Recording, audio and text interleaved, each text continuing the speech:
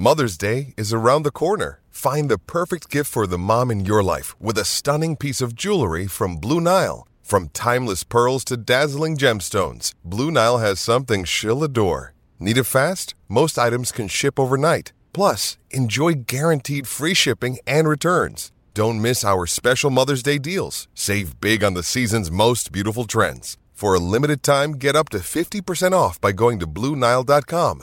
That's BlueNile.com.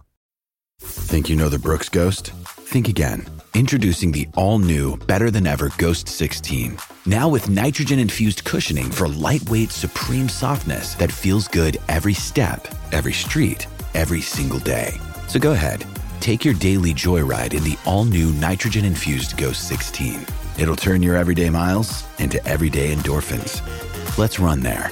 Head to brooksrunning.com to learn more. Whether the action is at the link or the bank, there's never an off day on Broad Street. It's the biggest news of the day, every day, with takes from someone who's never short on them. It's WIP Daily with Joe Giglio. Welcome on in, WIP Daily for a July 14th. Joe Giglio with you. Appreciate everyone who subscribes and follows the podcast. Of course, our video feed, 94 WIP, the YouTube page. Subscribe there. Myself and Tucker Bagley put up a lot of video podcasts over the course of the week. Of course, Eagles training camp coming up, but the baseball season is back. I got to tell you, I missed it the last couple of days. You know, I don't mind. I like the All-Star game. I enjoy it. I love the home run derby, watching my kids, and it's fun. And even the Wednesday, I'm like, a little break tonight. But by last night, boy, I was ready for some baseball, checking my fantasy teams, and there's nothing going on, and there's nothing on to watch. It's like, I need some baseball back. And the Phillies are now back. 4-game series starting against the Pods.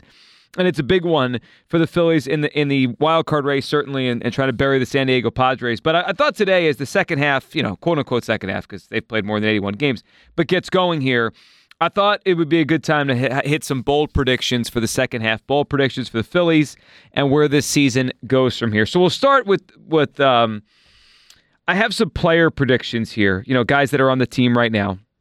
And then we'll get to some trade deadline stuff and how I think this season ends. And it'll end, if it plays out the way I think it will in the playoff race, with quite the dramatic and certainly compelling October around here. So let's start with some guys that I think are going to bounce back, some guys that I think are going to have some good second halves. We'll get to the trade stuff as well. All right, we'll start with this one because it's a big one for the Phillies. It's certainly one that I think everyone is keeping an eye on and crossing their fingers for.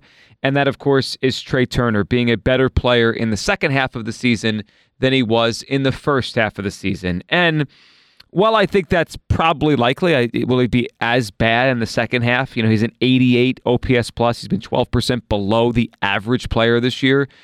I don't think he'll be worse in the second half, but I also don't believe he will suddenly become the player the Phillies signed. I think the obvious warning signs, the obvious red flags are there with Trea Turner. If you're not noticing them, you're ignoring them. I mean, Trea Turner this season has done nothing well but run. That's all he's done well. I mean, he doesn't hit the ball particularly hard. He swings and misses a lot. He doesn't walk a lot. His chase rate is horrendous. I mean, it's just, he's always down on the count 0-2. I mean, I don't see this suddenly turning around this season for Trea Turner. With his speed, with his ability to put the bat on the ball and hit the ball to right field sometimes, it gets some infield hits. Should his batting average jump up a little bit in the second half? Can he hit 280 in the second half and boost his average for the season to, 260, 265? Maybe. He certainly should be able to be capable of that. Right now, he's sitting at 247 with a 299 on base. He has an OBP under 300, a slugging under 400, an OPS under 700. It's horrendous. I mean, that's what it's been in the first half of the season. I think he'll just by accident be a little bit better, but I don't think the quote-unquote real Trea Turner or the guy the Phillies gave $300 million to shows back up again this season. Let's call it optimistically one of those years, his Castellanos year.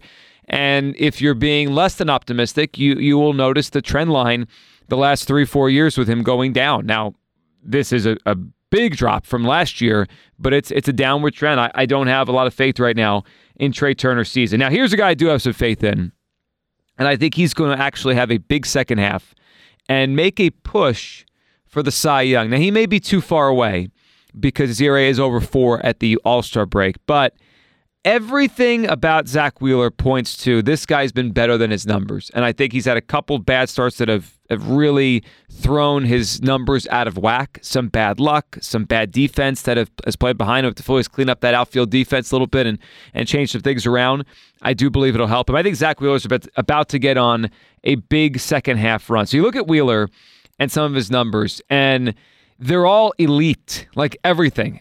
Average exit velocity against him. Nobody's hitting the ball hard. His expected numbers are really good. His velocity and his fastball is still good. His spin is still good. His extension is unbelievable. His chase rate is still good. He's walking batters at the lowest rate of his entire career. I mean, Zach Wheeler is pitching.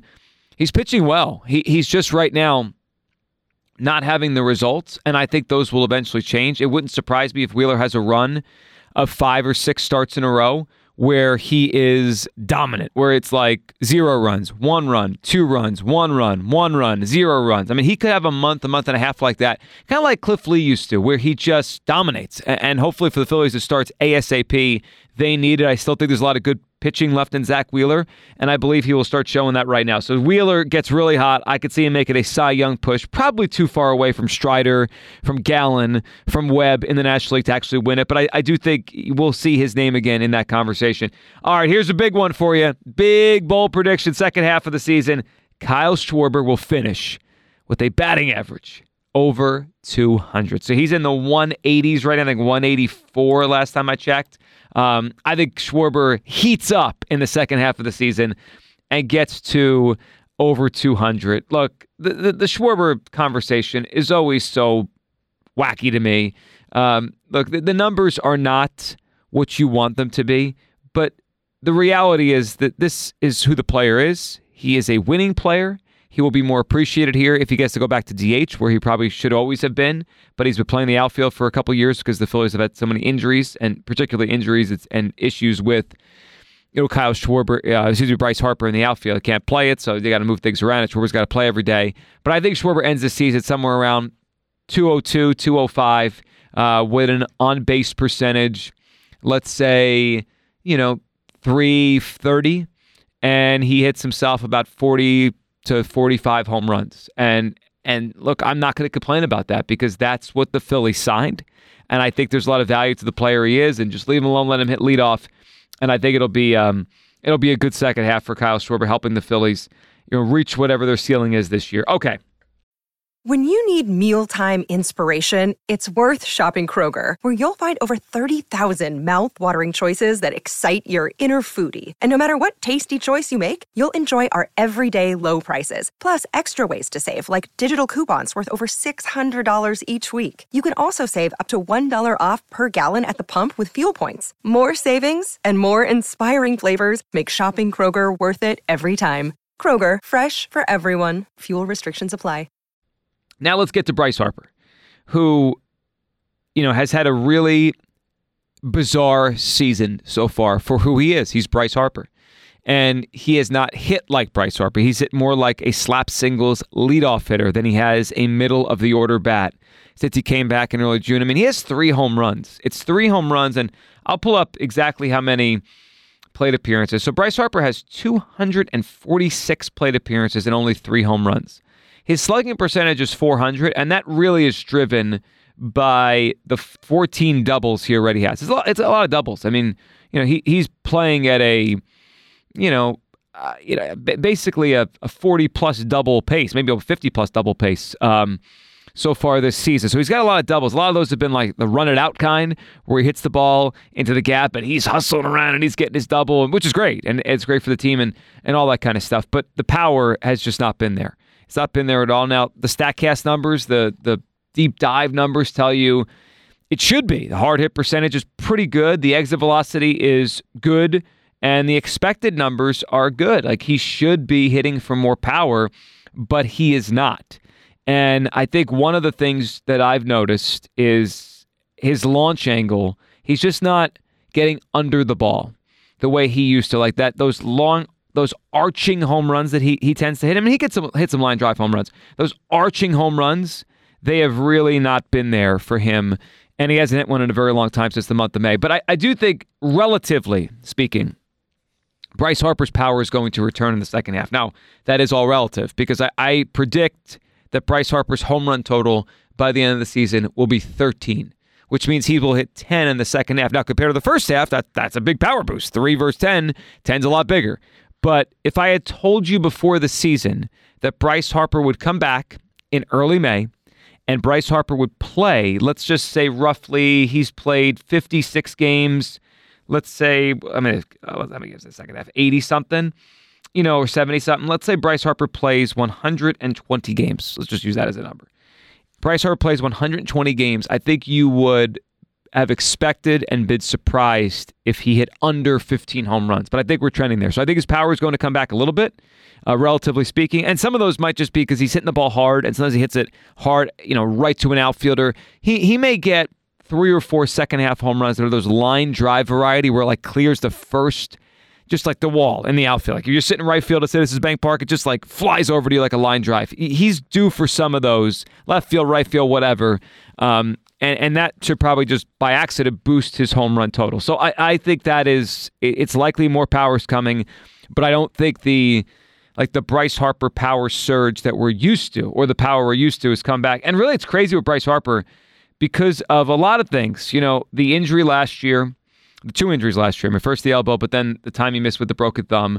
This year, you go back to the pandemic season. Bryce Harper really hasn't hit many home runs beyond his first year as a Philly. So, when his first year as a Philly ended, he had 35 home runs his first year here, which was actually the second most of his career. At that point, he had just finished his age 26 season. He had 219 home runs. He was clearly on a 500 home run pace for his career. Then the pandemic happens. After that, he has another 35 home run year, wins the MVP. But then last year, injuries. This year, not himself. So since 2019, Bryce Harper only has 69 home runs. This is 4 seasons now. It's crazy how that's worked out. And his OPS plus is outstanding. His OPS is outstanding. It's just that's what it's been. He's averaged 17 home runs per year the last 4 years. Now, one of those was a pandemic shortened season, but then an injury season, another kind of rehab season.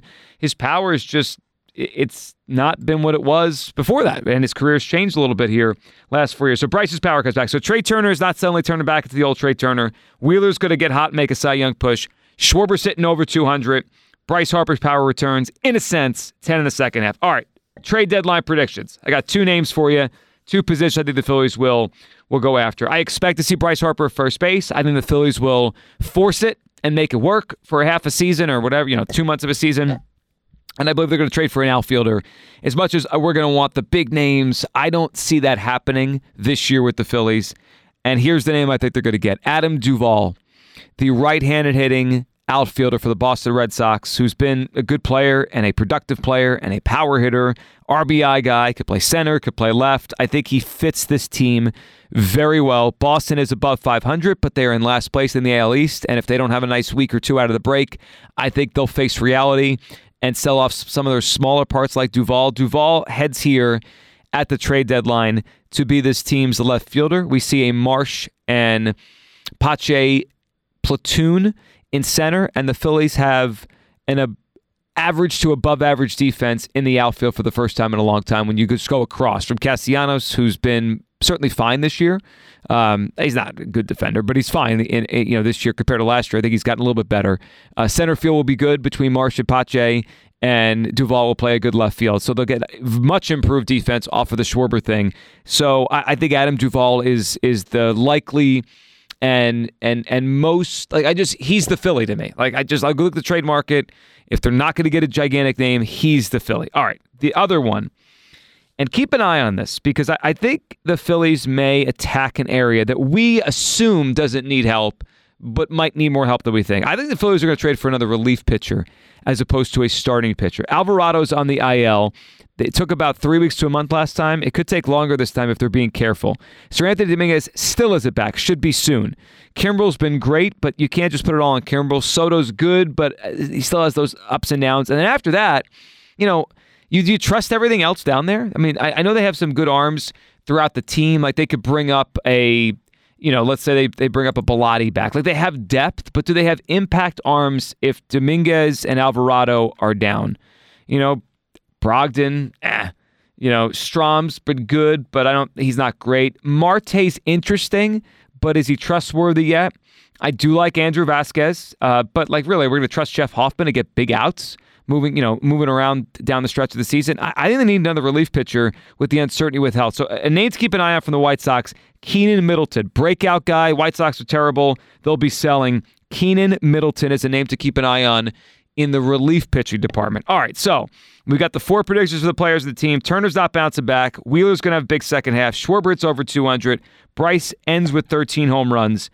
The Phillies trade for Adam Duvall from the Red Sox and Keenan Middleton from the White Sox. It's an all-Sox deadline for the Phillies. Now, as far as the playoffs and the final record and everything, how it plays out, I believe the Phillies, after deep diving in and thinking about the teams ahead of them and behind them, I think the Phillies will find a way to make the playoffs. They're going to obviously be a wild card. I believe the teams that are going to fall off are the Arizona Diamondbacks and the Miami Marlins, leaving 2 spots that are currently occupied in the wild card open.